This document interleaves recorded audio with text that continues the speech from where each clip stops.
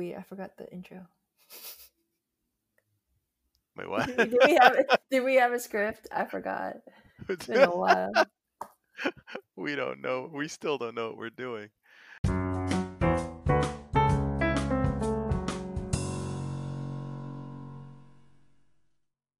Okay. Well, I forgot the name. Are we Babcom 5? What? you forgot the name of the podcast. Oh, this is so funny. All right. Well, you're the host. You're the host. So That's not good because I've been do it. so distracted. Welcome to what is our podcast? You need to tell me. What is it? I forgot. It's Pomplecast presents Babcom 5, right? It is, right? Right? Okay. I just wanted to make sure, right? This is gold. This is gold. Welcome to Pomplecast Productions presents Babcom 5 with your pseudo host Jane. And introducing, and I'm Mike, the ignorant one. Yes, the premise is that I've seen Babylon 5 when it aired live, and I wanted to introduce this great show to my friend Mike, who's never seen it before. So we're going through these episodes, one with from the perspective of someone who has watched it and know what the story is about, versus Mike's perspective, which he has never seen the show. And Yes. Of course, 20 years later, right? Right. The uninformed opinion of the show 20 years after it was intended to be watched. Right. With my hopes of, experiencing the same joy and discovery of watching such a great series through his eyes. Aha. So we'll see. You corrected yourself instead of saying this great episode, because this was not a great episode. Yeah, this is still the intro. It's a great series. Series. Yes. Some episodes are not very good. But significant drop off from episode 1, officially of episode 1 to this episode 2. So we are talking about, I guess, Soul Hunter episode 2. Yeah. Or AKA, as I would call it, Gotta Catch 'Em All. Right. You know why. Right. So my synopsis being hold on to your souls. Apparently souls are real, because one member of the maligned Soul Hunters is trying to steal a special soul on the station. Earthers believe in souls, and the Minbari believe in souls, and there's literally a machine that takes souls, but no one seems to care about it. That's my synopsis. Very good. I can give more information on it on this Wikipedia. Season 1, episode 2, directed by Jim Johnston. It is written by J. Michael Straczynski. Production code 102. Original air date February 2nd, 1994. Aha! So this one was actually written by JMS. Which leads me to believe that the Soul Hunters play a big role in the overall scheme of things. The first thing that I thought I wanted to talk about, I won't force you to reveal spoilers in that case, but first thing I want to talk about is the concept of souls themselves. It's interesting that they, off the bat, they just sort of it seems like the conventional wisdom, or the conventional thought, at least among the represented races. So again, notably, no G'Kar, no Londo in this episode. It's basically centered on the Earthers and Delenn and the Soul Hunters.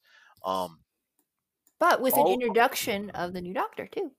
And the new Doctor, right? But all of whom believe in souls, or established that that's just a given, which I think is odd for a science fiction show. Wait, no, Dr. Franklin doesn't believe in souls, right? Well, like he does believe. I think he believes. So we can listen to it, but like, hold on. Actually, so yeah, that's our first example. Let's try to find the quote. So let's try to find the quote, and we can take a look at it. Okay, this is an edit point. Yeah, yeah, right. Clap. This is an edit point. Only the special ones, leaders, thinkers, poets, dreamers, blessed lunatics. And what do you do with these souls after you've saved them? We enshrine them, worship them. We talk to them, listen. We learn. Well, this is nonsense. It's patent superstition. It can't be done. With the right technology, maybe you could encode the personality matrix and produce a clone of someone's mind. But the idea of taking someone's soul... Ridiculous, yes. So let me go. So his comment was about stealing souls per se. Like he thought that was nonsense about, you can take their genetic material or whatever or clone their minds. Right. You can clone their brains. So I guess, but he's like stealing their soul. No. Yeah. But so that's meaning he wasn't sure if he had a soul. Okay. Exactly. So that's how I interpret it, was that like, you can't, like, souls exist. You can't steal a soul. Like that's the thing. It's like, that's nonsense. It's nonsense to clone a soul or steal a soul, but it's not nonsense to have one. Like, it seems like everyone believes. It seems, like I said, like, I think the common belief is that souls exist, but stealing it is nonsense or whatever. Which I think, again, is very interesting in terms of, just for a science fiction show, because there is no scientific basis for a soul, at least not that I'm aware of. Like, was that a thought that you had, or was that something that, I guess, either now or at the time when you were watching? No, because this was science fiction to me. You kind of take everything with a kind of a grain of salt. So I never really questioned it about souls or whether or not souls can be stolen or captured. I just assumed, okay, it's something that they could do in this world. Does that make sense? But it's like, it's basically them admitting that there's this supernatural element. There is this, like, sort of this quickening that everyone has, and it's tangible, that it can literally be stripped out of someone, and that it exists in the universe, and and not only that they are tied specifically to races, like the Minbari. The Minbari have their own version of heaven, essentially, and that exists, where it's like their souls, those specific Minbari souls exist in some special place. It's like, and the fact that was odd to me is that everyone's just cool with it. It's like, oh yeah. There's the Minbari heaven. That's cool, But so, which is somewhat different from, like, in Star Trek, where there's like Sto-vo-kor, like the different versions of whatever afterlives that other people believe, because there are never any actual manifestations of that, as opposed to in this show, you actually see, like, the souls get sucked out, and then the souls get freed from the glass case, those little glass balls at the end, and, like, it's and that those soul balls actually are moving around and have some sort of personalities and things like that, and have things to say. It's like, that was very bizarre to me, like, to a bizarre stance. Like, I have no problem of it being represented, but that to be the sort of overarching belief system, or just a given, the fact that it was sort of as a given that, oh yeah, we all have souls, I thought was interesting, given that this is a science fiction show. Not that, I mean, I guess that has to do with anything, but I was curious about that. So that never really crossed your mind, or that never really struck you? No, because if there's an existence of soul hunters and these people do this, I'm assuming that the souls exist for them to capture, right? Sure. So as part of this, just like for me though, with any science fiction show, I don't necessarily question some of the fiction, the science Sure. fiction as part of the Sure. show. I'm just like, oh, maybe they'll explain it or delve into it some more later. You just take it for what it is. They presented this idea of these souls that can be captured in these Pokemon balls. Um, and then I'm like, okay, what are they going to do with this? Because, like I said, it doesn't make sense the existence of soul hunters if they can't actually capture souls, right? So But that the thing relies is, on it. Mhm. but I think the concept of soul hunters could exist if it were like metaphorical, whether there's something that they're stealing, that maybe isn't definitively a soul. Like the thing is, like, maybe it's some sort of alternative explanation. Maybe they're stealing something else, or maybe there's something, some aspect, or I'm not, they don't necessarily have to have a soul sucking machine, but there was something that they were taking, whether it be like, if it were, I don't know, I can't think of a better example, but like blood, or if they were taking like something out of, like a creature's mind, or something that contributed something, or that they were creating some sort of personality matrix, as the doctor mentions earlier. um but like, if it were something like that, if there was some sort of alternative explanation, or if they left it somewhat ambiguous, whether the machine did something mysterious to life forms to make them zombie like, and something was missing from them, in the same way that, even in the previous episode, the idea that, the Psychor, uh, the therapy that took people's mental abilities, their telepathic abilities away, if it was something analogous to that, where it was some sort of process, maybe a chemical, or chemical process, or something like that, where it affected people mentally, or some sort of other process, so that, you know some part of them is different. They extracted something, something chemical from them, that changed their personalities, or that changed them sort of fundamentally, so that maybe it seemed like they lost their soul, or something like that. Who knows? But like, the fact that they said definitively, like, oh yeah, we all have souls, I don't know. I don't know why. Maybe it's because I'm a soulless, like, person. But I'm just like, it was somewhat disappointing, because I was like, oh, like, why does it have to be that, oh yeah, we all have soul, like, just, not that I don't believe that people have souls, but it's just like, uh it, it would be, I think, in the context of, again, like, when you're trying to look at all these different types of beliefs and races and possibilities, I thought it would be interesting to frame it in that, like, you know maybe this is true, as opposed to just saying, like, oh yeah, we all have souls, I guess. I just took it for this is the world in which it exists. And, Sure. Babylon 5 exists and there are souls. And so because it feels so introductory, this is literally the second episode. Right. I never questioned some of these things. Like if they come back later in the season or whatever and they reference this, I'm like, wait a minute.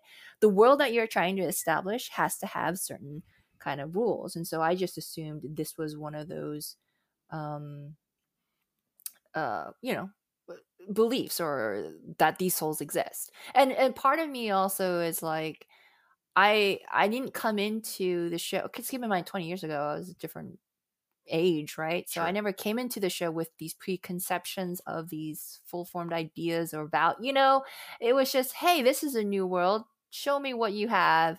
I'll invest into your world. Okay, you Mm, guys have souls and you have soul hunters. Okay, well, how does that help with the story? What is the story that you're trying to tell with these mm. concepts? So I never questioned the actual existence of it. It was just, how are you going to entertain me, or how are you telling me a story with these established rules? So I feel like you're coming into it, yeah, if you believe in souls or not, it shouldn't matter. It should, to me, it feels as though you should come into this show saying, okay, well, all right, they established these souls exist and they all believe it. Well, how does that help pertain to storytelling or these characters or something like that? But the No, I fact think. that Franklin was skeptical about it had some gives you that other perspective or counterpoint. Well, skeptical in the ability to steal a soul, not that the fact that souls exist. Like, I think Yeah, there's that technicality that we just established. so for me, like, I don't know. Again, I don't know how it's addressed later in the series, but I just thought that was an interesting choice.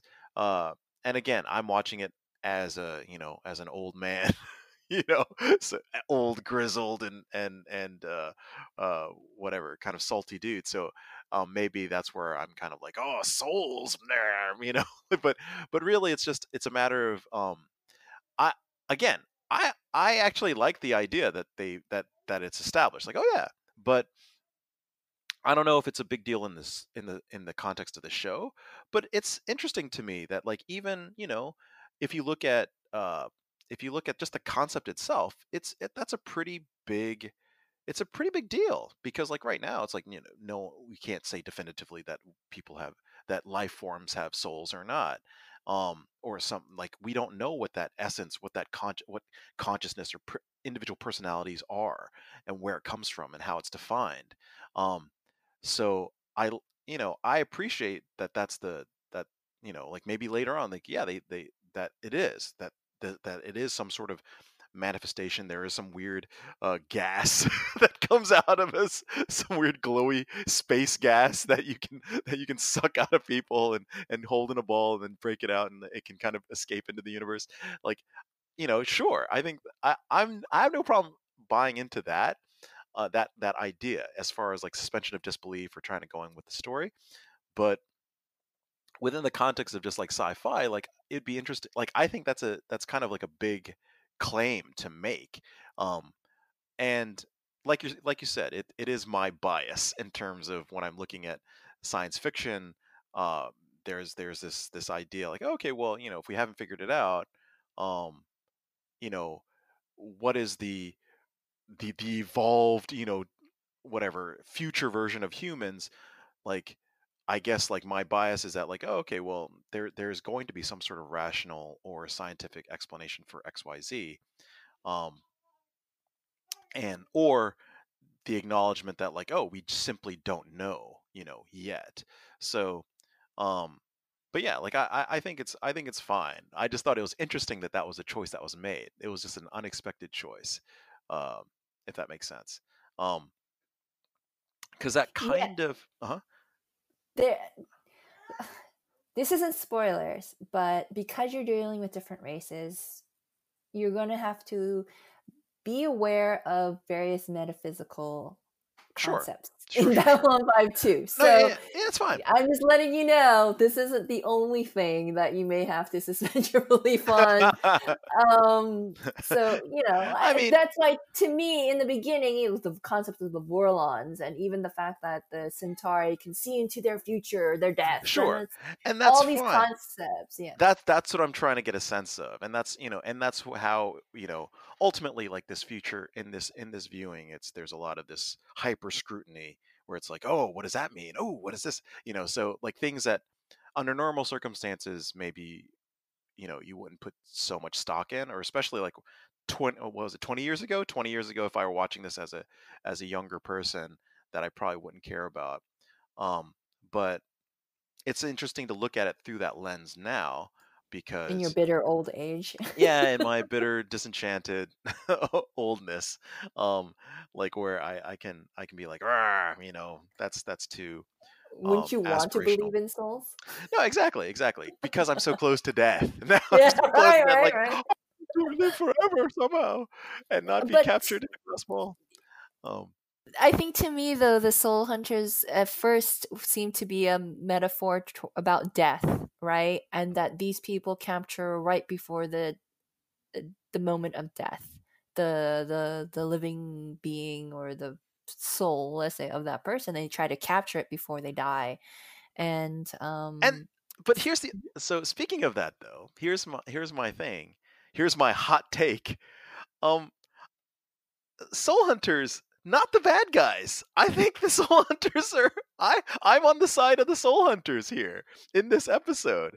Like, I think what they're doing is really cool and really noble. Like, that idea of, like, yeah, sure, before your soul gets scattered to the universe, if you have, I guess, like if you have a quote unquote worthy soul, like to preserve it, to preserve, you know, that, that But special combination of whatever essence it is, like the great thinker, great idea person, um, and then uh, preserving that essence, you know, eternally. It's kind of like if you find something, um, yeah, like if any sort of happy accident, like just suddenly, oh my gosh, like some crazy series of events created this really special thing, um, and just trying to sustain that, like, like like a great musician or whatever. You're like, oh, it's terrible that we lost this great musician. What wonderful things could have happened if Tupac were still alive, or if Kurt Cobain were still alive, or whatever. Like, what kind of things, what kind of music or whatever. And like, who knows, maybe over time that sort of genius or that sort of spark gets diminished or whatever. But just like, I think there is not anything inherently evil about what the soul hunters are doing. but that's a matter of perspective, because at the end of the episode, Delenn is telling, at least I think Sinclair or someone, their concept and their belief of where the soul goes. What do you want, Minbari? Soul hunters never travel without their collection. Where is yours? Safe. My children are safe. We talk together of many things. They are many and wise and rare. The finest souls. Are any of them Minbari? Understand this. Before you leave, I will search your ship, rip every panel, tear up every floor. I will gut it from end to end until I find the souls you have stolen from us. And what will you do then? Free them. Release them. You mean kill them? They will join with the souls of all our people, melt one into another until they are born into the next generation of Minbari. Remove those souls, and the whole suffers. We are diminished. Each generation becomes less than the one before. A quaint lie. Pretty fantasy. What the soul hunter is doing in terms of Delenn's religion or perspective is that when the Minbari die, their soul joins the greater soul, the greater being, and that soul is part of this collective. And any new Minbari is born from that collective soul. So if you're removing or keeping the souls from joining the collective, then the new Minbaris that are born have a piece missing. The soul of, let's say, Dukat is going to be missing. That type of concept, that this important being who can contribute to the collective is no longer there. So to her, seems like a crime, what he's doing. You're preventing these souls from joining this bigger vision or bigger purpose. So my counter to that is twofold, I guess. On the one hand, we see at the end of the episode that the spirit balls can levitate and they can manipulate and do things, and that they're talking to, I guess we can infer at least that they're communicating to the soul hunter or whatever. So they still have agency. They still have license and limited license over movement. If this were a terrible thing, they could levitate and away. They could just run away, I think. No, I don't think so. I think there is a containment, because otherwise, why wouldn't all the souls do that if they really wanted to be free? That's the question, right? Like in that moment, they're able to float around and just sort of block that dude's passage or prevent him from acting at the end. But they're still encased in it. It required Delenn to actually break the Pokemon ball for them to be released. Sure. But what I'm saying is that, like, again, I don't know for sure, but like that, in terms of just like they do demonstrate some level of agency. I don't know how much strain or ability it takes or how much pain they have to go through or whatever to actually manipulate the ball that they're in to float around or whatever. But the thing is, the other part of it is that we don't also it's not established what sort of damage or what sort of penalty there is for being in that ball because again, if you don't have a body, like why would you impart any wisdom or why would you communicate at all with the soul hunter? Like if that makes any sense. Where it's just like, again, I don't know all the mechanics of how it works, but like there, the soul hunter, at least for the souls to have any value, it seems that they're able to communicate and have communications with them and have dialogues and learn things and it seems like there is a relationship there. I don't think he's extracting the knowledge forcibly. Like there seems to be some sort of um, But he is taking that, well, the soul, he's capturing, he's soul basically itself. taking a prison. Now, I don't mind if a race of people are willing participants in having the soul hunter capture their souls. But it sounds like in this episode, they just go around collecting souls willy-nilly, based on what they deem as, important thinkers or whatever, in spite of what the race or the culture wants to do. But So there's no agreement there. But who's to say who is right? That's the thing that I think is interesting. It's like, wouldn't it be the culture who actually has of the soul? If that person wanted to do it, that'll be fine. They could have contacted soul hunters saying that. But if they aren't and they wanted to go through the cultural process of dying, why is someone else preventing them from doing that? So this kind of goes into what I think is interesting, like again, to go back to Star Trek, which we often do, the Prime Directive. Like when, at what stage, and the grayness and the sort of the difficulty and the nobility of the Prime Directive, where it's like, to what extent do we allow races to kind of to go on their own paths, and at what point do people intervene? So in this case, like again, who's to say that the Minbari are correct about this, about the Great Collective? Like they are. It's their culture. They have the belief that they are right, and so that therefore that's what they believe in. So, the fact that you need permission to do it, wouldn't it? So what about like Native Americans way back, or whatever people of the olden days that thought like that believed that eating other people would would give them, give them right. powers, or sacrificing people would appease gods, like, so I think that's fine for their culture if that's what they believed in. That there's a difference between showing them different ways, different possibilities or opportunities. You don't have to live this way. There are other options, or there are other beliefs. No, but that's what I'm saying. But the soul hunters aren't doing that. They just come in, take your soul, right, without permission. I mean, arguably, but what I'm saying is, like, arguably, you could say that, like, like, as far as colonialists go, like maybe a colonialist would look at something and go, "Oh, that's so savage. That behavior is so savage. Maybe we can help civilize this society." And there are a lot of complications with that. But what I'm saying is that, like, the beliefs themselves, like, can also be questioned. Like the Minbari could be wrong, like big pictures, big scheme, like about the, I can't remember the exact term, I guess what it was called, but like whether it be the Great Collective or whatever the version of Minbari heaven is or whatever.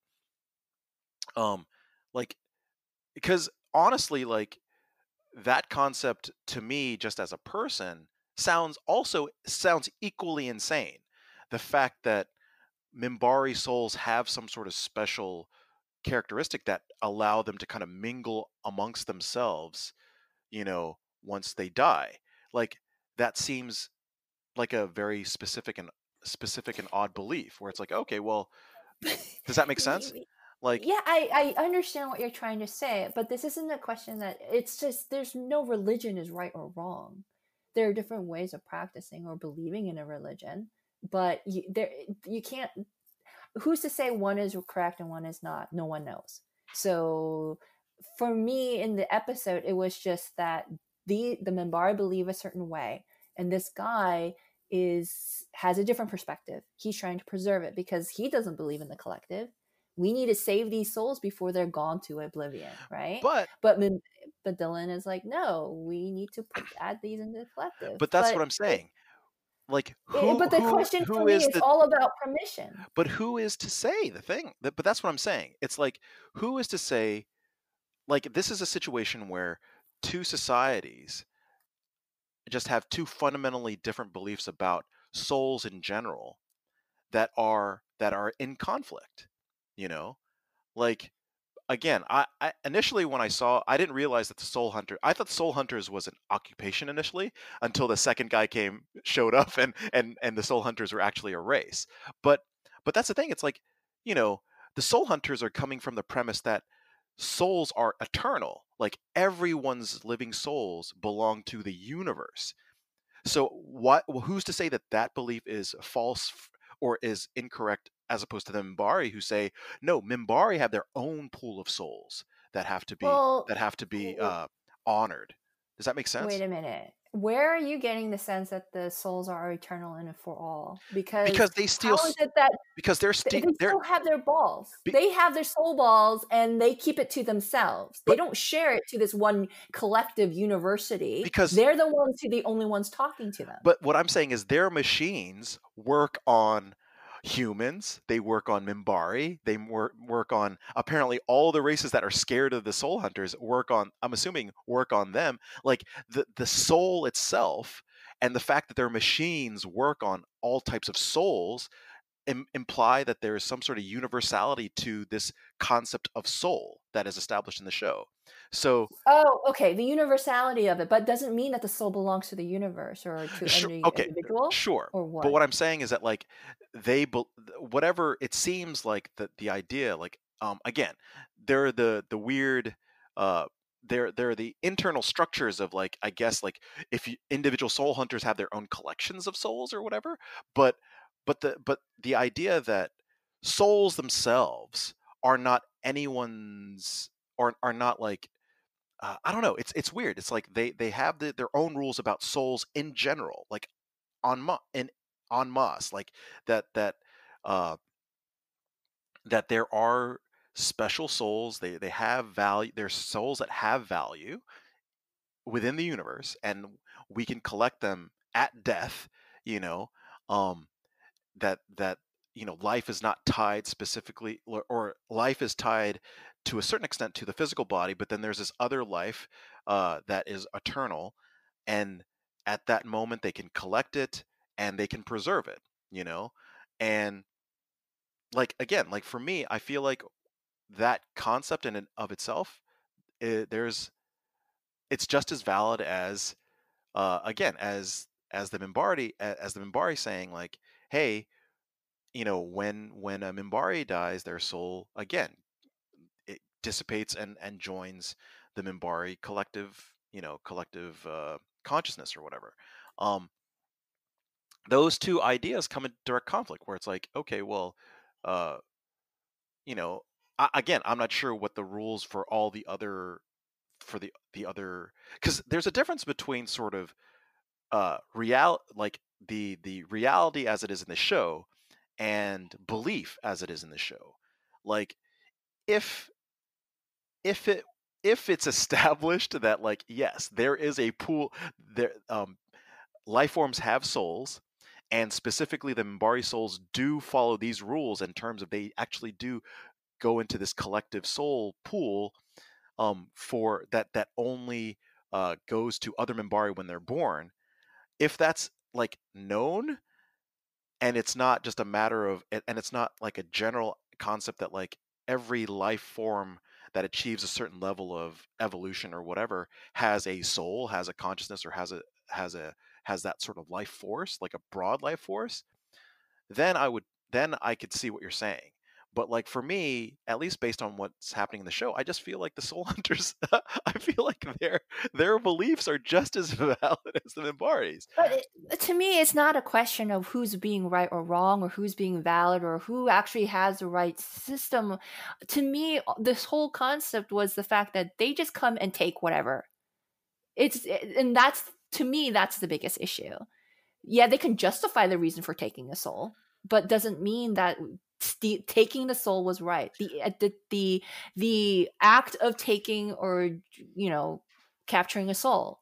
But that's Now but that's what I think is you can't go to another family and be like, I don't like how you're raising your kid, and steal the kid. Be like, I'm going to raise him better because that's what I believe. But that's why I think You it's so know? important. That's why I think it's so important that they establish that souls definitively exist. Because when you look at other, again, other beliefs where it's like, okay, well, our lives are only our selves die with, when our chemical processes die, you know? And so in that regard, it's like the soul, if that were your belief, for example, that life ends once your life processes end, that then the soul hunters take nothing. It's like they wait. The regular soul hunters, they wait until a person passes away, and then they take their, because again, that's why, like I said, in terms of why it's important that there's this universal belief. Like maybe some of the life forms don't believe in souls. Maybe they believe fundamentally that lives end at at the biological end of your life, and the soul hunters just take some intangible thing that doesn't really matter, right? Because they wait till they die. This crazy dude is the only one who's like, I'm gonna murder people to take souls, like. But in terms of just like, hey, like preserving after a natural, the thing is, it's like they have their own sort of that sense of when death is potentially coming, and they're using that ability to, like, they're not interfering with the natural order of life, and they're, again, from their belief system, they are doing something noble in their minds. Yeah, but your justification for the soul hunters is just as valid as the Minbari. They also have a valid perspective. But that's exactly what I'm saying. So the fact what is but the soul hunters are painted as evil in the show is what I'm saying. Like, well, I'm that's saying only painted from her perspective. no, everyone's scared of them, and The humans aren't. the humans, well, the humans, because they haven't interacted with them before, but they basically side with Delenn, Right, because it tells you then there's a lot more cultures that do believe in some sort of afterlife, or some sort of existence of the souls going to a certain, whatever, Sure. than being removed from that. That's what it just tells me. That if there are a lot of people afraid of the soul hunters, it's just only because the fact that more cultures probably believe that there is an afterlife. Sure. And again, I think that's fine, but what I'm saying is that was my hot take. Like, I think that, I understand what the show is trying to communicate for the most part, I think. But for me, I thought it was interesting because I feel like the soul hunters' existence, I don't know, again, I'm not sure what their role is in the rest of the show, or if they have a role in the rest of the show, but I just think, like, it seems legit. Like, I didn't see anything inherently wrong with what they were doing, except that it ran counter to the belief, not necessarily the reality, the belief of another culture. Right. And so No. I agree. Like, they have their justification for it can be just as valid as any other person's religion. That's their and belief. There's a conflict of it. Exactly. But I think for me, the show, I think soul hunters are more just a personification of death. So when they're around, then they know death is coming. Does that make sense? Sure. Right. So that's, to me, that had that aura of personality of the soul hunters, that they're here because someone's going to die. But see, that's but then people are afraid that their soul is going to be captured and not going to their perceived afterlife. Sure. But I think that's where the fear comes from too. I think that's Right. where the fear comes as well, where it's just like, the fear may not just be because they think that these characters are wrong, or that these guys are bad. It's that maybe they're just afraid, like, oh my God, they know definitively that they have that they have a sense of death. But the problem is that the sense of death is not guaranteed. That's the other problem, that's a nitpick or a problem that I had with the show, is that I wished they should have made their death sense like foolproof. Like the fact that it's fallible just, I feel like, destroys the concept of these soul hunters in general, because the fact that and the reason I say this is because at the end the other soul hunter comes and could sense Delen's impending death, and it's just like, but she didn't die, so, or at least didn't die in the episode, I guess. Like, right. But everything is going towards that, and so I guess I get a sense direction. of it, but right? like, I feel like the fact that I can't remember the exact line, but at a certain point they say like it's an inevitability. Like once they're locked in, then it's inevitable. It's not that like, because frankly speaking, everything's pointed at death. Every moment of everyone's life is pointing towards death. So whether it be inevitable or not, it's just like the fact that it's fallible, that their sense is fallible in that moment, I feel like really undermines a lot of just fundamentally like their race, like that race itself. It's like, I because again, like, because otherwise it's like you would journey hundreds of light years to a battle just because, I'm pretty sure someone's going to die here. Like, that's not a sense. That's just like, that's just No, not pretty sure someone's going to die, but they get a sense that this particular individual might be dying. I mean, like you said, they don't capture everyone.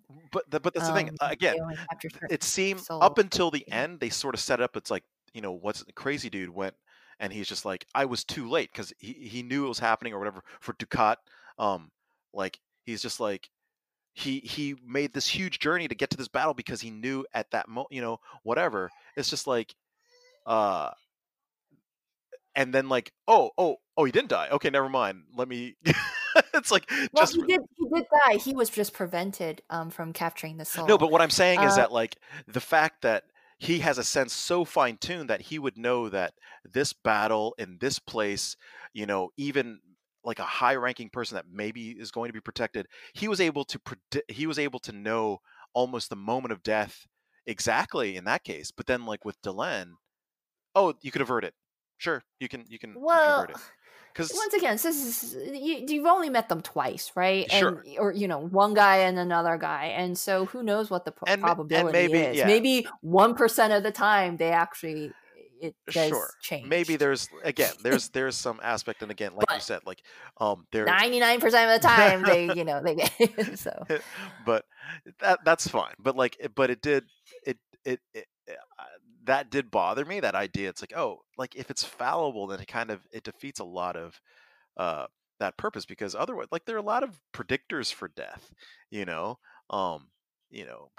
at any rate, so I think that's more just like kind of a nitpick. But speaking of, I don't know. So I don't know if you had this is kind of a nitpick, but I just thought it was an interesting observation. Is I just thought it was funny that, like, speaking of perception, the first soul hunter that we meet is is sort of the representative of soul hunters in the beginning, and but it turns out that he's just a crazy dude. He's just simply crazy. Like, he's speaking in this like weird it's the same thing that like why it's the same weird randomness that like Londo speaks is like Dracula. He talks like Dracula. It's like this one soul hunter is speaking like in cryptic riddles and in broken English, and then the second one that shows up is like, hello, my name is I'm soul hunter number 2, and he speaks just totally normally. He speaks perfect English, and he's totally normal and totally rational. The first soul hunter is like, Monto Chi, hey, hunters go this way and death comes over. It's like, and it's just like, it's so insane. And then the second guy comes and he's just like so normal and rational. Well, if anything, it shows you how crazy that other guy was, Right. right? So how deviant he was, that he's gotten kind of mental. Which is all the more reason because of why I thought the soul hunters themselves are probably okay. It's really just this one dude dude, right? that's insane, you know? And so I also had that idea. It's like, okay, well maybe I think all the aliens, all of the races, sort of like their aversion to the soul hunters is totally unjustified. It's like, based on Soul Hunter number 2, they seem No. totally legit. They seem totally nice and pleasant. No. Because the fact that the other guy comes and he even says, I think, they're always going to be the bane of everyone's kind of culture's existence, because they do capture souls. And they do take them. They do steal them. But I think that's the general fear of but it. is Like, it they weren't afraid of this particular soul hunter, but there were rumors of a soul hunter and everyone was scared. So that should be the general consensus or reputation of the soul hunters. This guy was just even more crazy because the way he kind of spoke was a bit strange, and the fact that he was murdering people to get them. Well, the fact that one time where he could not capture Dukat turned him. Remember, I think that's what happened. Changed made him him since insane. then because it made him kind of because he's just like, oh, you lost this great thinker is gone, so now I need to facilitate the process.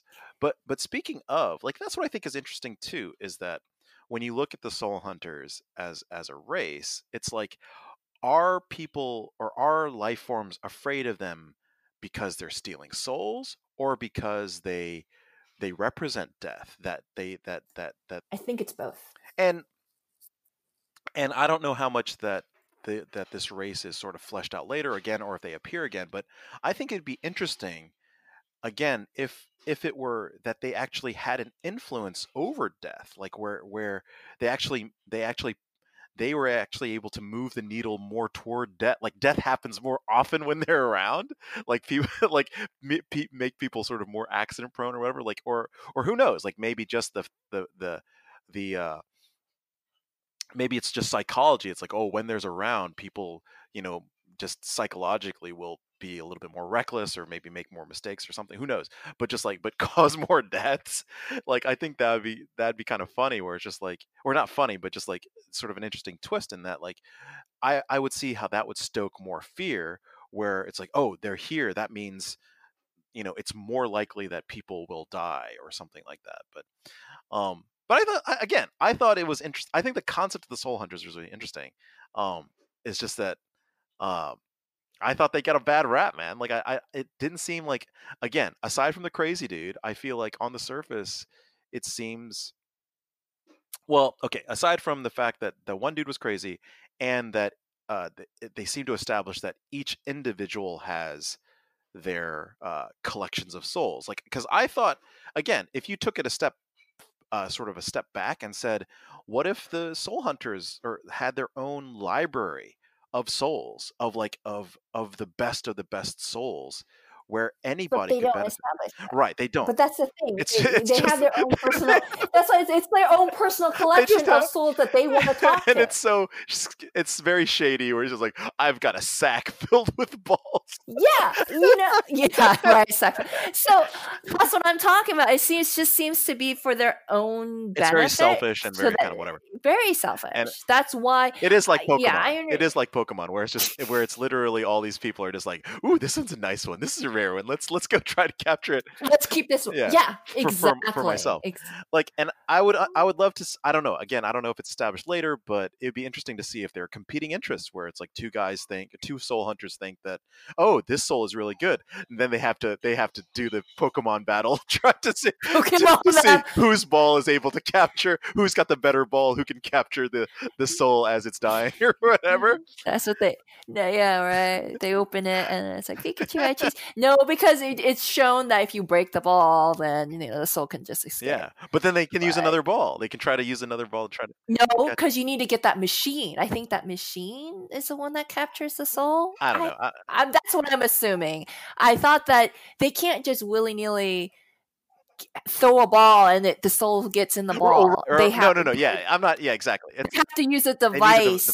But at the same time, it's like, I don't know. It's interesting because I would be curious to see what the whole mechanism is, like especially where you're talking about like there's a space battle and Ducat was there, and do they have a machine that can they set it in the exterior, and then they have it set up, and then they have to shoot it at the debris field to try to suck the soul out of the debris field if the ship blows up, like how that works, because but speaking of that technology, that's another thing that I thought was really funny, is that they have this machine. I alluded to this in my synopsis. They have this machine that again in this universe is shown to has the ability to steal souls, and at the end of the episode, nobody cares about it. There's no reference to it at all. Yeah. What happened to the machine? Who knows? No one's amazed that this machine exists, and there's no reference to it afterward. It's just like, what happened? I found that crazy, and I'm not sure if this should be in the nitpicking section,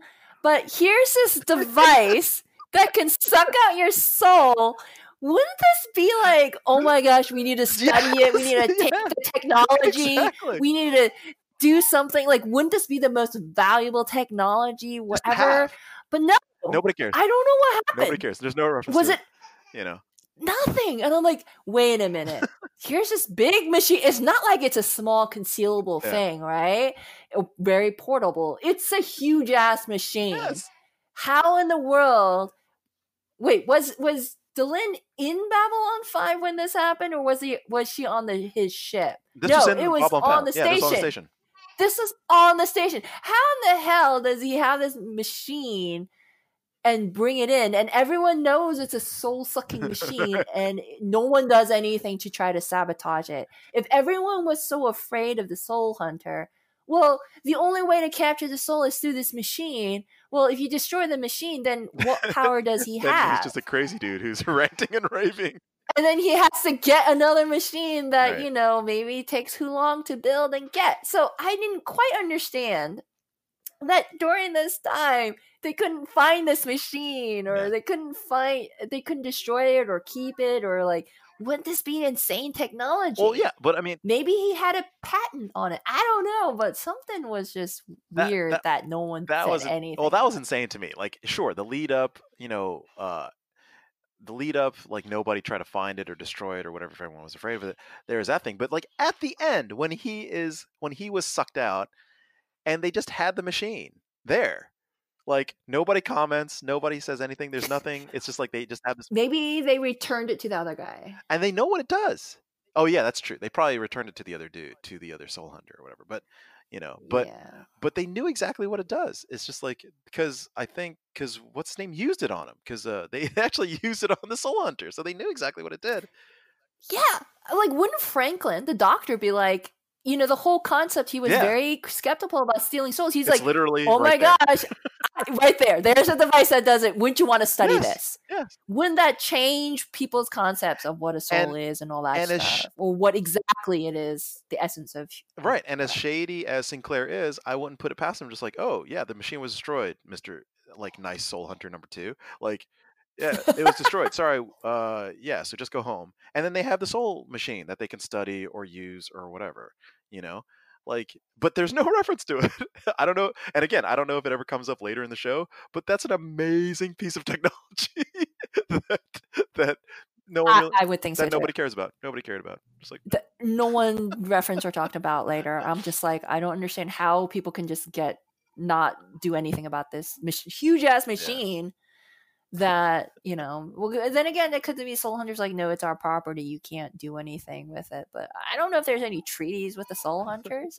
I don't know. Right? Yeah, like I said, maybe there's moral qualms about it, but like I said, wouldn't you want to at least study it and just get better knowledge of what exactly is being extracted? Wouldn't this help bring, philosophical questions, metaphysical questions? No, I'm just like, what? How come this just was never... Yeah, I agree. That to me was just another crazy thing that happened in this episode that was not even referenced. Yeah, it was that I just thought was really hilarious. To me, and overall, the episode, yes, it revealed the soul hunters. Yes, it talks about souls and the different perceptions. But ultimately, I just thought it was a filler episode that tried to put in that little, hint of Delenn. Of her being part of this the Grey Council. Right. So and she was a that- leader. Like all that build up to this, and to me, that's one of the reasons why it never really put much thought into the Soul Hunters and any of the things that you're bringing up, because I'm like, oh, the big reveal. That to me was the point of this episode, was the reveal of Delenn and the mystery surrounding her presence on Babylon 5, if she really is one of the high leaders of the Minbari. And so that became more of the question that I was thinking about than although rewatching it, I'm like, what the hell? What happened to the machine? And how come no one's destroying it or no one keeping it? It comes after a review. But so so that was based. What's your thoughts about it? Yeah. So two things, I guess. So like so in reference to I also recognize in terms of like the big reveal, like, oh wow, so she's part of the ruling council, or the Grey Council, is that what it is called? The sort of ruling class of the Minbari. Yeah. So that's cool. I thought that was very that was like I felt like was a big reveal. But the concern that I had, or again, this is just episode 2 technically, or not technically, but episode 2 officially, for this run, and it seemed like they kind of forgot the pilot again, where I felt like Delenn was subdued way too easily by the Soul Hunter. Like, I just feel like, no, she's not the fighter class, but she seemed like I think they seem to establish that the Minbari are physically physically more stronger than humans. Yes. And that they are deft at all sorts of like techniques and technologies, and I don't know if she, like you said, like the rings or whatever never come up again, but like I'm sure there got to be ways that individuals, especially as an ambassador walking around by herself, like she has to be able to protect herself, I would imagine, unless especially if she's as valuable part of the ruling class or whatever. It just seems insane to me that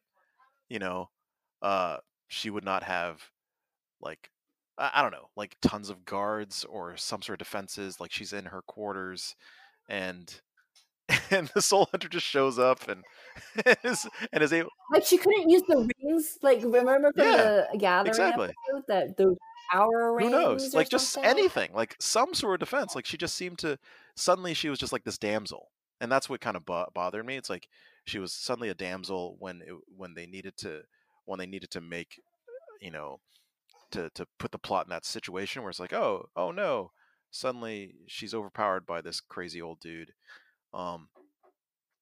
That seemed odd, because the interestingly, the right now the sort of enduring image I have of Delenn is her carrying Garibaldi over her shoulders, like running out of a firefight. That's right. It's like, that's right. It's like that's the enduring image that I have, and of her like crushing Jakar with the ring. That's the other sort of image that I have. But the most enduring is that she was just randomly there during that firefight, and then she just threw Garibaldi over her shoulders and just starts running out. I'm just like, oh, okay, so I guess she's pretty badass. It could be that the Soul Hunters are even more maybe, badass. Maybe that's perfectly understandable as well. But just like it just seemed, maybe I could take it as like, wow, they must be super awesome fighters or whatever, because Delenn was is a formidable opponent and she was subdued so easily. But it just seemed lame. Like, just the fact that, first of all, that they just sort of like, quick cut and she's on the ground, and then the other part was just like the restraints on her arms were just like, it just seemed like made out of like aluminum foil. So just like, so I'm just like, oh, that doesn't seem super whatever. Those are the type of things I just chalk it up to, like the 90s. Storytelling, and just get it to the point. And I think nowadays you would have a lot more women fighting back, and they'll show that. But back in those days, I guess. But like I said, I mean, it's disappointing, because just in that just in Yeah. that other Yep. episode, just previously, she's they're showing that she's like a badass fighter, like taking easily taking Jakar down, and then throwing throwing just like nothing, just throwing like a full adult male over her shoulders and just running out like it's nothing. Like it just seems odd. Um, Yeah, it is. It is. And it was disappointing that she just succumbed so easily. But they had to, right? As part of the story, as part of the reveal, he needed to get her on that table. So he does that exposition about her, yeah, status. yeah. Oh, but But what do you think about the reveal about her being part of the Great Council?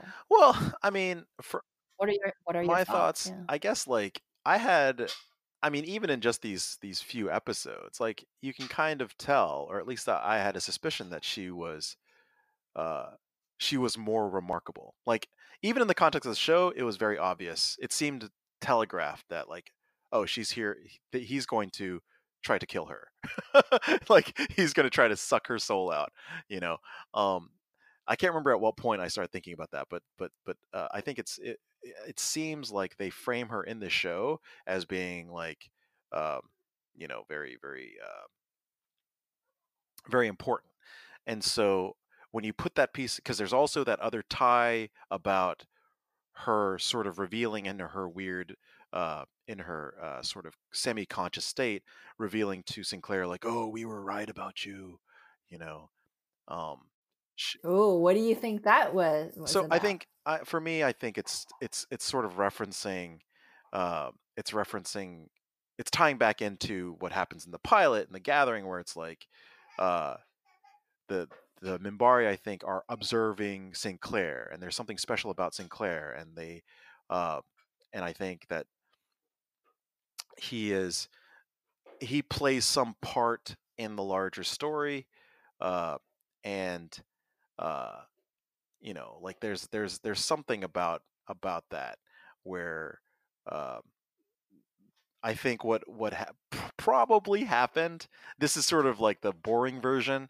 Is you've got this war happening, and then on Earth, and the Minbari come in, and then they find them, and then they encounter Sinclair, and that which triggers some sort of like, oh my gosh, like this character is really special. So let's suddenly stop the war, and let's examine him for a day. Let's borrow him for a day.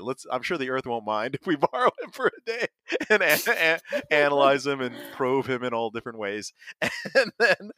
And then they establish like, oh, this guy's special, so let's have peace with these people. and, and then let's observe and see if he fulfills this potential that we see in him, or that maybe we've gotten a vision about them, like collectively or whatever. Maybe it's the collective soul of Minbari. We're able to kind of glean something about Sinclair. But yeah, like I'm assuming that it has something to do with like, Sinclair is special in some way. Delenn is special. I guess like she's revealed that she is special also. Um, but uh, but yeah, like I just assumed, like even going back, like not necessarily even hearing about her position per se, but when she says in a previous episode that like she's an observer, like she's there to kind of watch, like I think that's also in the Gathering. That was my thing, that like I felt like she was essentially there for Sinclair. She's there really mainly to kind of observe what happens with him, um, and she has a special interest with him. And there seems to be some sort of weird thing. Like at some point, they have some sort of weird relationship, because like he, well, Sinclair. I feel like just Sinclair is like magic in that he just always shows up. He just always shows up where something important has to happen. I think that's his superpower.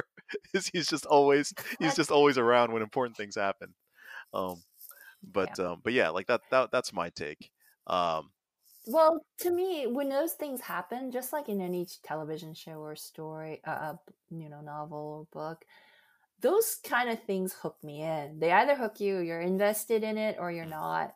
It's kind of like, is the mysterious interesting enough for you to be like, oh, what is this? And they're kind of excited about, oh, how is the show going to reveal this? What kind of mysteries or storylines are, do these fulfill?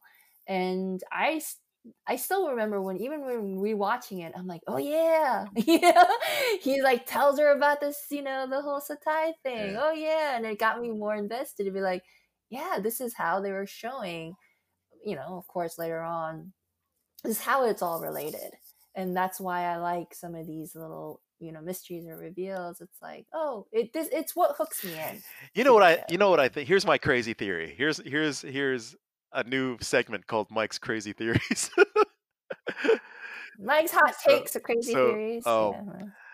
So what I think is, this is my hot take from just this moment, is I'm going to tie all the stuff together and say Sinclair, I think the Minbari have also may have some sort of connection to again, like it seems like time is a very important concept, so I feel like the Minbari also have a sense of sort of prophecy and time, they being able to see in the future, and so they see that Sinclair is going to be like the leader of the Earth somehow, and Delenn is going to be sort of like also like representing the leadership of the Minbari, and they are going to get married and become like to create like this alliance, this like long-standing alliance between the humans and the and the Minbari, and maybe they can adopt Jakar and and Londo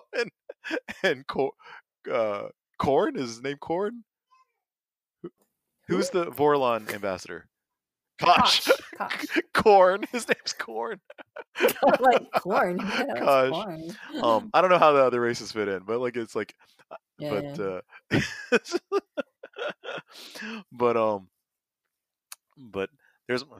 Well, it's also interesting that you've had enough time to think about it and dwell about it, and it's an interesting idea because in this day and age, how TV shows have progressed or how TV shows have detailed stories, you're more familiar with that type of setup kind of than back in the 90s.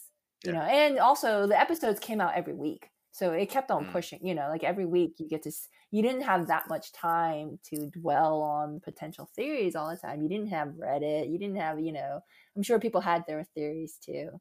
But that's what, to me, it's interesting hearing how you perceive of this show in current day times too, right?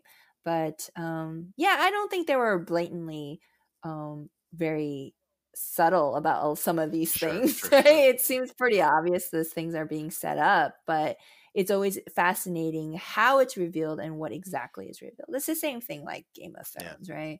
You kind of know what the whole thing with John and stuff like that, but it's kind of like, how it's all set up and how it's supposed to be revealed. And there's a Hitchcock thing where the audience knows it, but the characters don't. Right. That's always a fun thing. So that's always a fun thing too. So your theories sound as any other theory. They could, adopt them all and have world peace. You never know. No, well, I still have. I still believe. I still actually like to kind of to sort of unite theories. Like I think think that the Narn and the Centauri will destroy each other and ultimately destroy each other. Actually, I have another crazy theory, which was I mean, this is totally crazy, and I know it's not going to be true, but like for some reason, I had this weird inkling. It's like, what if the Vorlon were actually like the future versions of like the next, like the evolution of like the Minbari human, like whatever, melding, like evolving into the next type of life form or whatever, like and it's actually like they exist in some sort of other like dimension, they exist over time or whatever. Like there's this part of me that was thinking like that there was some sort of either intersectionality or some sort of like temporal looping going, because like, okay, if the I don't know, but it seemed like they were sowing that they were kind of planting seeds of just, they seem to be, like I said, they just seem to be emphasizing the concept of time a lot, like just prophecies and things, people are being able to predict the future and all that stuff. Like I just feel like um, it might be one of those things where it's seeded early on, where it's like, oh well, we're gonna plant that.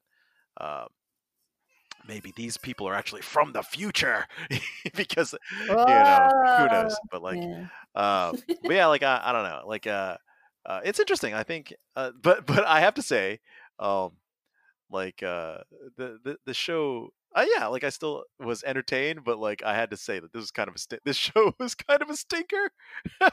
Like um but Yeah. um To me, that's what I like saying. It was kind of a filler episode by introducing this concept of the soul hunters and death personified and how some of the cultures deal with that. That gives you some of the context of the world of Babylon yeah, 5. But then to me, it was all set up to do the big reveal of sure, Delenn, sure. right? So, and then that's why to me, in an episode in itself, it was like, all right, what's the next one, right? What's the thing that's What's the built next up piece? on this? Right. What's the next piece? That's what it felt like to me. Instead of there's no real satisfying conclusion. It's just like I said, we can nitpick about how he died too, and how the machine. But to me, it was serving Where the yeah, purpose of the machine mystery. itself. Well, I guess they already Yeah. established that the soul itself can be damaged, because I was like, don't you have to kill him first? But the machine itself Right. could kill him, but his soul is just torn to pieces. So it wouldn't be like purely preserved, I guess. Once again, it's a powerful Yeah. machine. So Why aren't it people can like it's the death machine. Like it could literally kill people. Like if you don't care about people's souls, and most people's the yeah, and death most ray? people's souls are worthless, you could just point at someone and instantly kill them. It's just like But yeah. Well, I think you're right. Instantly kill them, because trying to suck out if the you don't soul yeah, seemed if to be a very exactly. time-consuming If process. you don't care about Yeah. the condition of the soul, I'm sure you could just like turn it up to 11 and just like just rip it out, just rip their soul out, and just kill somebody, Like So going back to the episode, what did you think about the introduction of Dr. Franklin? so What's your first impressions of this doctor? so okay, this is so my quick take, my immediate take was, I guess uh the role was Black Doctor. So they replaced one Black Doctor with another Black Doctor. As far as But they do explain what happened to the other doctor, So right? I get it's, I guess that's Ben Kyle. That was the original Doctor? Is that what it was? Like I think so so, yeah. he, I guess, yeah, like he had his own thing. So they kind of talked about it when they did the transfer. Um what are my thoughts about Stephen Franklin, the character, uh, or just the how they handle the transition, or what's your question exactly? No, just what's your first impressions of Dr. Stephen Franklin now being introduced into the Babylon 5 So universe? I like him much better than the previous Doctor, uh, because the previous Doctor I just thought was, he uh, just I don't know, like there's just uh, everything seemed wrong with him, I guess. I think he was, it was a little bit too forced, I think. But this guy, uh I like, so here's the thing. I don't know if this is what's going to happen, but I like the concept of the terrible doctor. And terrible in that, like, someone who is a doctor that is not, that is flawed, I guess, because I feel like oftentimes doctor characters are portrayed as like paragons, as like sort of kind of idyllic characters a lot of times, like in ensemble situations, not like House MD or whatever, but like um but when I like that it's kind of like, again, this show does it before the reboot of Battlestar Galactica, where you have um like the Doctor in Battlestar Galactica sort of subverts expectations by being kind of like a smoker, and he's got kind of a terrible attitude, but he's a great doctor, kind of thing. Um and in this case, like, I feel like this guy also is, uh he's a doctor, but he just seems kind of goofy and sort of just sort of um, I don't know. Like my first impression was that um, he just seemed a little bit kind of he just didn't seem like a professional doctor. Like he just seemed like a goofball and maybe kind of greasy a little bit. I don't know. And just so for me, I kind of liked that this guy kind of seemed like a person as opposed to he is Doctor Man. Like the definition of like Doctor Man who just shows up and heals people and is in this great whatever. He just seems like just like a dude who happens to be a doctor, I guess, if that makes sense.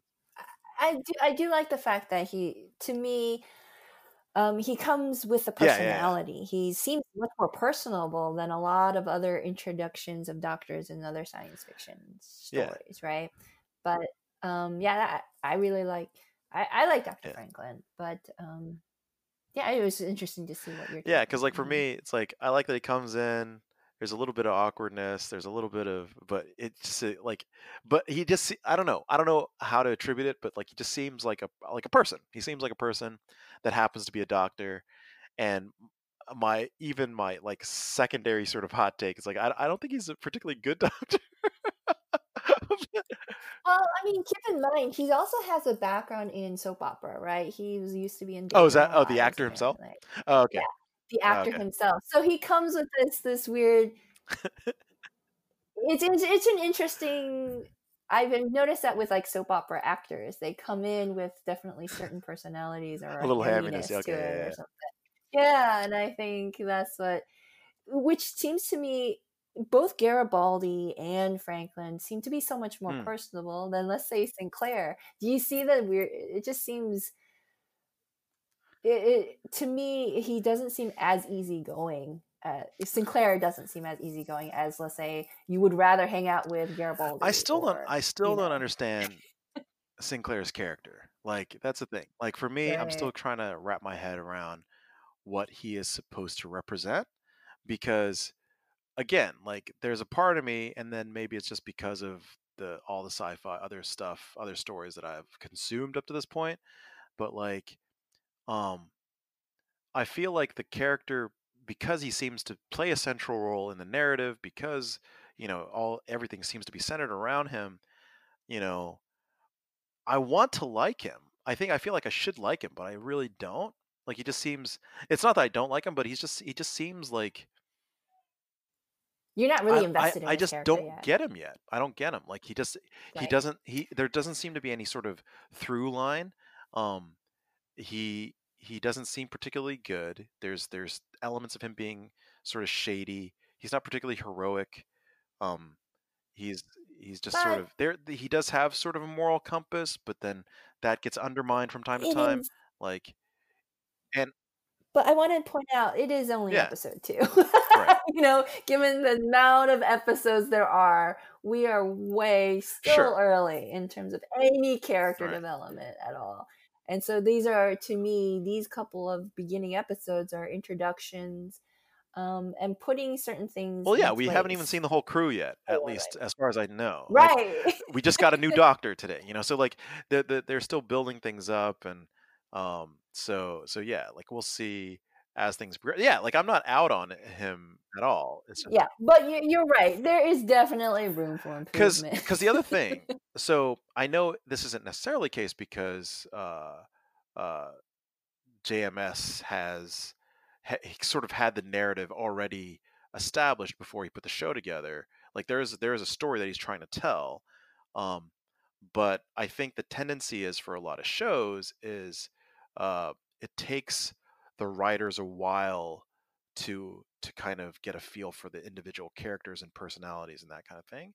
Like you can kind of see that in a lot of shows where it's like basically after it takes about a year, I think, to kind of to really make the characters feel like become what they're going to become, and so I figure like I'll try to reserve judgment. Well, no, I'm going to keep judging, but I'll try to reserve my overall judgment until after I've consumed this whole first season.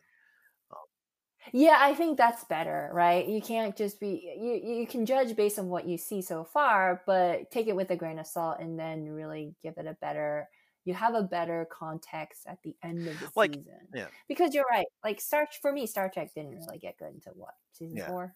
sure, So that's what, 4 years after it. But I still yeah, watched it, yeah. So it still hooks you in, but it doesn't really get good until later. And it's the same thing with this series. I think it gets Well, but that's the better. thing. It's like for me, what's interesting is with even more limited screen time, I'm immediately in on Londo, immediately in on Jakar, immediately in on Right. Garibaldi, immediately in on even like Talia Winter. We barely see her, but there's something about her. I'm just like, yeah, I'm in on her. I like that. It seems like her character, like um, Ivanova, is kind of I don't really get her character yet, um, but she's super limited as well. Um, Franklin, it's this was the new episode. I just thought I'm jury's out on him as well. I just think he seems kind of goofy and like kind of an interesting sort of silly character. But like, you know, Delenn, I liked Delenn up until this episode. Maybe not like Delenn, um, because I think she sort of turned it up to 11 when she first is talking about when she first talks about the soul hunters, and she's just like she's like trying to kill that guy on sight. Like I'm just like, what? Like, come on. I think her reaction was very surprising to me when I remember first watching it, because the way it was all set up, and even the pilot in the first episode, to me, she was supposed to come across as very Right. zen, very, very Exactly. centered, right? And so with this reaction, one, you see the fear, you see the passion. So she's not Right. as cool and collected that you think she is. And that wow, the soul hunters, and in turn, it really shows her belief in her religion, that she feels so strongly about it, about her concept or her understanding of it. That's what it showed to But that's me, the other reason. how she was reacting to the soul hunter, that wow, she really believes in what she's doing Right. too, or her culture, But or her religion. It shows a but the strength thing of is, like belief. for me, I guess like the way that I interpreted it, and then maybe that's because of my modern eyes or old eyes, is it seemed fanatical. Like that's the part that was like I felt like like her reaction seemed she seemed almost extreme as the crazy soul hunter. Like the soul hunter was crazy in his beliefs, and she seems crazy and like almost equally crazy in her Right, beliefs. And right. I'm just like, I have to and so agree for with me, I'm that. just Yeah. like, I like so again, cool Soul Hunter number 2. I thought he was like if he's the representative of the Soul Hunters, I'm just like, hey man, I'm on board with the Soul Hunters. And I was on board with the Minbari until this episode because she was cool up until she went insane. Until she went insane. And like even in the end, like just her reaction, and maybe it was just the way that it was performed, but just like her reaction of cracking the balls, it just seemed like she was like getting high. She was just like he just like he like cracking it and just like weird, like kind of insane laughter. No, come on. If you think about it from her perspective, you are now Sure, releasing the soul sure, to sure, be the sure. better But soul, right? So, no, I can see your perspective on with regards to. But once again, I guess it was a moment of hopefully well, flaws in some of yeah, these they're trying to characters figure it too. out. That's what, like I said, I'm trying chalking it up to them trying to figure it out, figuring out what the tone is, trying to figure out what the, uh, and looking in the background again. I'm sure that the pace of them having to shoot and uh, however many episodes there were in this season, like within, I'm sure they had a lot of production problems or production pressures and things like that. So, yeah, like every episode is not going to be a gem. So I can understand that. But yeah, like I mean, um, so, but yeah, like it hasn't deterred me from the show itself. I just thought it was interesting, just that concept. Um, one last sort of quick bite, I guess, at the end. I'm not sure how many other things that you want to talk about, but one No, um I'm good. this was not a big issue in the show, but I was curious, and this doesn't have to do with the show per se, but I'm curious as to what you feel about um, the depiction of burial and what you think should be done with like with space bodies, because like we've seen in a number of different like science fiction shows kind of treat like burials and ceremonies and that kind of thing differently. And so in this show we see that, similar to some other shows, that they just kind of put them in a box and shoot them out into space. Like, do you have any thoughts? Do you have any thoughts about how uh, how you would deal with death? Like, just like either things that you thought were interesting or cool, or your own ideas for how bodies should be treated, like in this sense. Um, I'm not sure if I mean, I have my own personal feelings about death and burials and whatever. But in terms of science fiction stuff, it's the same. It was the concept of the all Navy right, burial, right? They just have a box and put them into off to the sea. Yeah, ocean, right? Yeah, off to sea. So I just thought that was just an yeah, yeah. extension No, of exactly. that. So they do that into space. So to me, it was never something, philosophical or religious. It was just some tradition that people knew, and especially in a military um, institution type of thing. So I never really gave it a thought in But terms what of do you think science about space. that? Like, do you think like, okay, well, the body should be treated with respect, and so I'm assuming just sort of like civilly put them in a container and then just put them out into space, or because I guess that one guy To couldn't I afford his family couldn't afford to get sent back to Earth, I guess. So they're just like, okay, well, let's just be respectful. This person was alive, so let's presumably put them neatly into a box and then just like deposit them uh into the deep blackness of space. I think personally, you just respect the wishes of the person who was deceased, right? Respect the culture that they believe, he or she believed, or whatever believed in, and just respect that.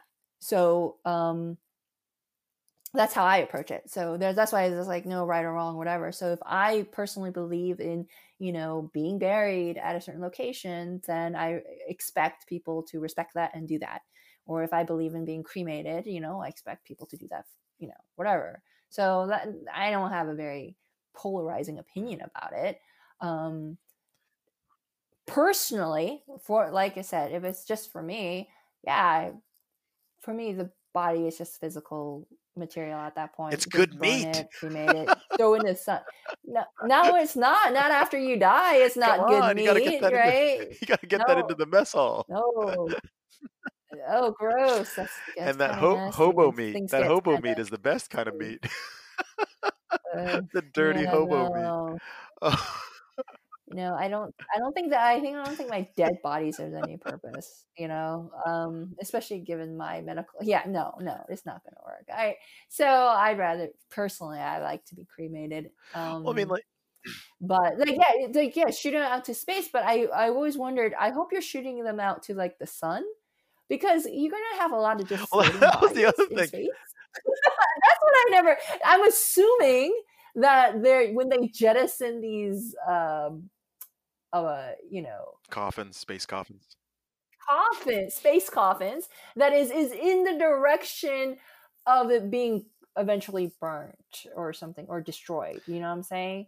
Because at least in the ocean, things Right, do deteriorate and will get decomposed right. and to get destroyed, right? But in space, in the vacuum of space, it may not, right? So I'm thinking that, I assume it would make sense that when you're shooting at all these coffins, you're shooting at it where it can get destroyed. Does that make Right. sense? So it's hopefully in the sun, hopefully at a star or something like that, where it will get destroyed. Not on planets where they just land on planets. I don't know. I just thought, I don't know.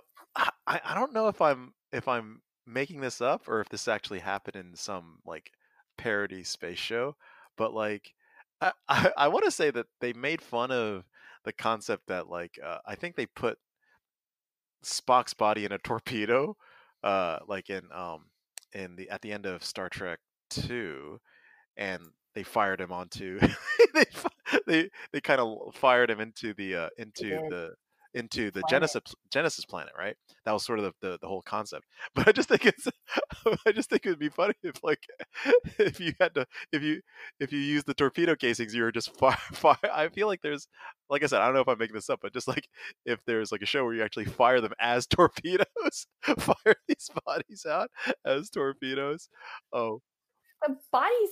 Oh, you mean part of a torpedo? Because a torpedo does require a mechanism to actually ignite and explode. The no, body right, right, doesn't do right. anything. If anything, But it's what right I'm there to saying is just carry on. like it was in like Spock's body was in the torpedo Save cup. space. But like if you just had them stored up and then you're in a battle, you just start You're disposing of them as part of you're a just launching them torpedo. at the enemies and just like splatting these bodies on their Well, ships. But that's one way of destroying the bodies. but you know, Probably not as but respectful. yeah, I that guess, would be is slightly less slightly less respectful. slightly less, unless someone does request that they are Yeah, part of a maybe torpedo. if they wanted to aid in the war effort in any way possible. Yes, But and their dead body as can help. ammunition. Yeah. But no, but just like yeah, I'm trying to think of like other depictions I or don't. whatever, like because I think you're right in terms of I was always curious about that too, because it's just, I mean, this is something that kind of can extend into like a larger conversation, but like just like how societies and how and different depictions of how like the dead are treated, I thought were really interesting because, like you said, there's that naval tradition of the sort of burials at sea, and um, you know, in terms of science fiction specifically, like yeah, like that concept of just like uh, launching them into space, and you know whether yeah, like you said, like whether it's a situation where um, you know you launch it into a sun or whatnot. I've they in some shows like you see the depictions of just bodies floating in space, like after you know like even in what was it the most recent in Infinity War, Marvel's Infinity War, where after the Asgardian ship was destroyed, Thor was floating in Yeah, space and they there's just those happened bodies to floating. smash Yeah. into the Guardian ship, and but just like uh those kinds of encounters as well, like I thought, you know, something that they've never really touched on is like if other alien races, how they deal with death, and like what happens if you just like ran into a giant alien carcass like in the middle of space. It's like, oh, I guess this was maybe their ritual for getting rid of you know, their own dead or whatever, just like See, those are the type of things I'm expecting from the Orville, which they still don't. yeah, well, Like to play around with science fiction tropes. like why the Orville? Like I feel like the I Orville would be the last show to be able to do anything intelligent. because it seemed to me a comedic Sure. effect of like once again making fun of the science fiction trope of these type of things. Oh, you know, kind of joke about it because these things happen all the time, but no one is like, wait a minute, if you're going to be doing that, Yeah. what happened? Have you seen know, that kind of Futurama? Do you watch that show? thing. No, I don't. I really heard watch that show. show. I haven't seen it either. I heard that show was really good about like dealing with a lot of these sort of dealing with science fiction These tropes. science fiction I don't tropes. know. Yeah, exactly. That would be a show to do it too, right? Yeah. It's a comedy show about with say science fiction and space travel. Yeah. But okay, is there anything else you want to talk about? There are some other small nitpicks, but I think we can kind of close things out. So I guess it's time for our ratings. Or, I don't know what we're calling it. right, Babylon 1 through Babylon, 5, is Babylon. that right? Or we have a 0? Well, we might need to crack out the 0 for this one. Has there been a Babylon 0? No, so we'll just keep it. No, yeah, so let's keep 1 it through Babylon 5. 1 through 5. So, do you want to go first? Okay. I want to say 1, but at the same time, I do like the reveal. Once again, it sets up the mystery of who Dylan is, and that is an ongoing storyline that is pursued throughout the season, you know? So it establishes that. So I do give the episode credit for that. And they did it in a way where it wasn't completely she wasn't willing to give that information. So she had to have gone through this situation to reveal her secret. But you're right. in a lot of sense, it is, to me, it just felt like a filler episode. Would I watch it again? Probably not. I would. Okay, you know what? 1.5. 1.5. Interesting. So I'm curious. I'm wondering. I'm wondering if you're using knowledge. Well, no, you know what? No, you're right. Right, 2. I'm gonna 2? just do a 2. 2 seems like a Wow. good average. Okay. Yeah, a 2. I'm go going. 2. Because I'm thinking an average is 3, Yeah. right? Babylon 3, but anything below that, or Wow. I would say 2. I would say 2. That sort of Yes. scares me, I guess, because I guess that means you're leaving room that there are episodes worse than this. There are Oh, episodes no. worse than this. No, I actually, okay, I'm going to admit I'm probably doing that, but I don't recall if Okay. there are worse episodes, honestly. I really don't remember if there is, but I'm just like, you know what? To me, of the episodes I've seen, because let's just say, I'm not going to necessarily pad it to what I know of future episodes. Well, kind of I do, because I know which ones I really liked. But this is one of those below subpar filler episodes to me. But it does have significance. You do have to, like I said, you do have to watch this episode to get that big reveal. Well, as we've discussed, like, because of the nature of this show, and like you said, it's like a novel. You're gonna have to watch like, all of there them, isn't, right? So it's like but everything's gonna have in some. and of I'm sure itself- everything's going to reveal all the episodes will have some sort of functional use to forward the larger story. Right.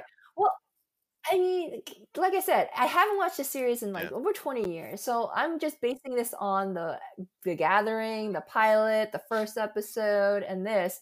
So far, it's hard to say, because it's all about introduction and trying to plant the seeds. So to me, this is like a 2. Okay. Yeah, because there are a Wow. lot of faults. So I think I've already telegraphed this. This is Babylon 1, like as low as I can go. Like this episode to me was like a dumpster fire, like from start to finish. Like I was just like it was just like me sort of just like face palming like over and over again. Like it's just like I mean not to say that it wasn't entertaining, because like I thought there were elements that were entertaining. I actually liked I don't know the actor's name, I guess, but the original the Soul Hunter. Like I like that actor. He's kind of a character actor that I've seen in a number of different things. And I thought his performance here was fine, but it's just Yeah, his name is W. Morgan okay. Shepherd. Okay, I had no idea. Yeah, I know him. Oh my gosh, I know he's in like Star Trek, and I know he does character work in a lot of other shows. I feel like I've seen him in a lot of stuff. You know who his son is? Son is Mark Shepherd. Who's Mark Shepherd? Mark Shepherd is the guy from as Firefly. He's on Supernatural. He's on a lot of shows. What? He's another that guy? Interesting. Mark. What? Yeah, he was also Romo Lampkin on Battlestar Galactica. Oh my gosh. Yeah, Badger. Badger's That's his dad? Oh my god.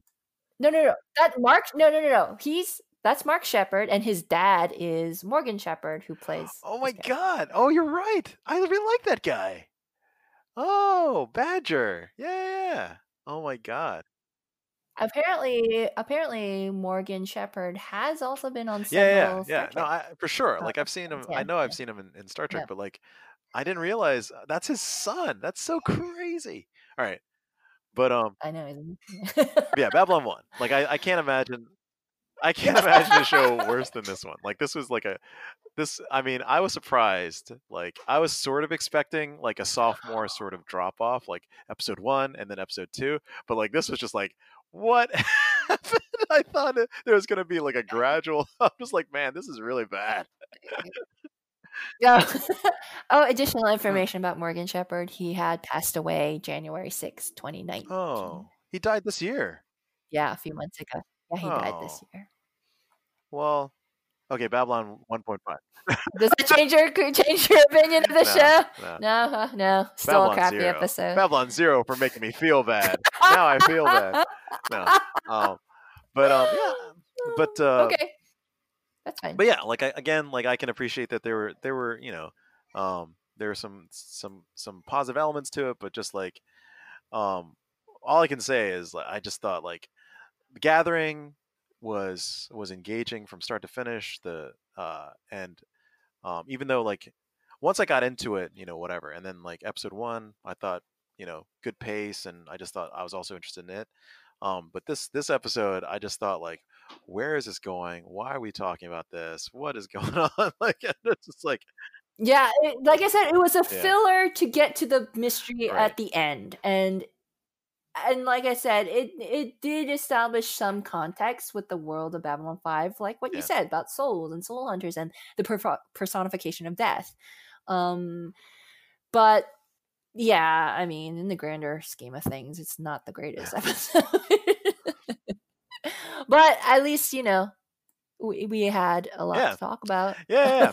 So This- cool. So I think this new format worked pretty well. So let's I guess we kind of wrap up here. Let's end So the next episode is called Born to the Purple. I have no idea what that means, but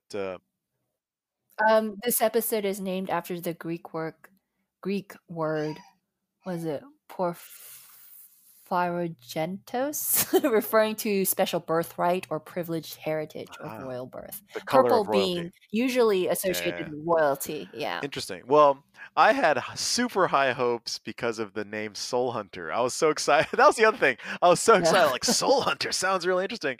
That turned out to be a big turd. And then now it's like episode 4, Burn to the Purple, and even Episode 3. Episode 3. Sorry, and like you're just something Greek, something. I'm just like okay. I don't have high hopes. But Just watch again, it. I will watch it. I'm sure there's going to be some cool stuff in it, and it'll be necessary to understand the larger story. Well, if anything, it has both Londo and Chakar in it. So Oh, there you okay. go. Well, that's cool. That's cool. Londo Jakar. At Okay, least those there we characters. go. It'll be Yeah. fun to see them. That's the other thing, I guess. Like, Yep. just that's one of the things that I miss about good sci-fi and just good shows in general is just kind of like, just you kind of get into the habit of liking just being around those characters. It's like, oh, I just want to see, I want to see Londo. I want to see Jakar. I don't care what they do, but it could just be them like eating crackers in their quarters or whatever. You're just like, oh yeah, it's that. You make it sound like a buddy cop movie kind of thing. You Well, just want to see them. not only them, but just interact. like you're like, whether it be just like, oh yeah, like whatever, Garibaldi and whoever else is in the show. It's just like you kind of like living in that world for a bit, just in the same way that like people talk about like people enjoy, even though that they're horrible, people enjoy like the Hobbit movies because they kind of just like going back to Middle Earth, so that's kind of, I feel like that's already been established. Like I like going into the Babylon 5 world, and I like seeing Jakar and Londo.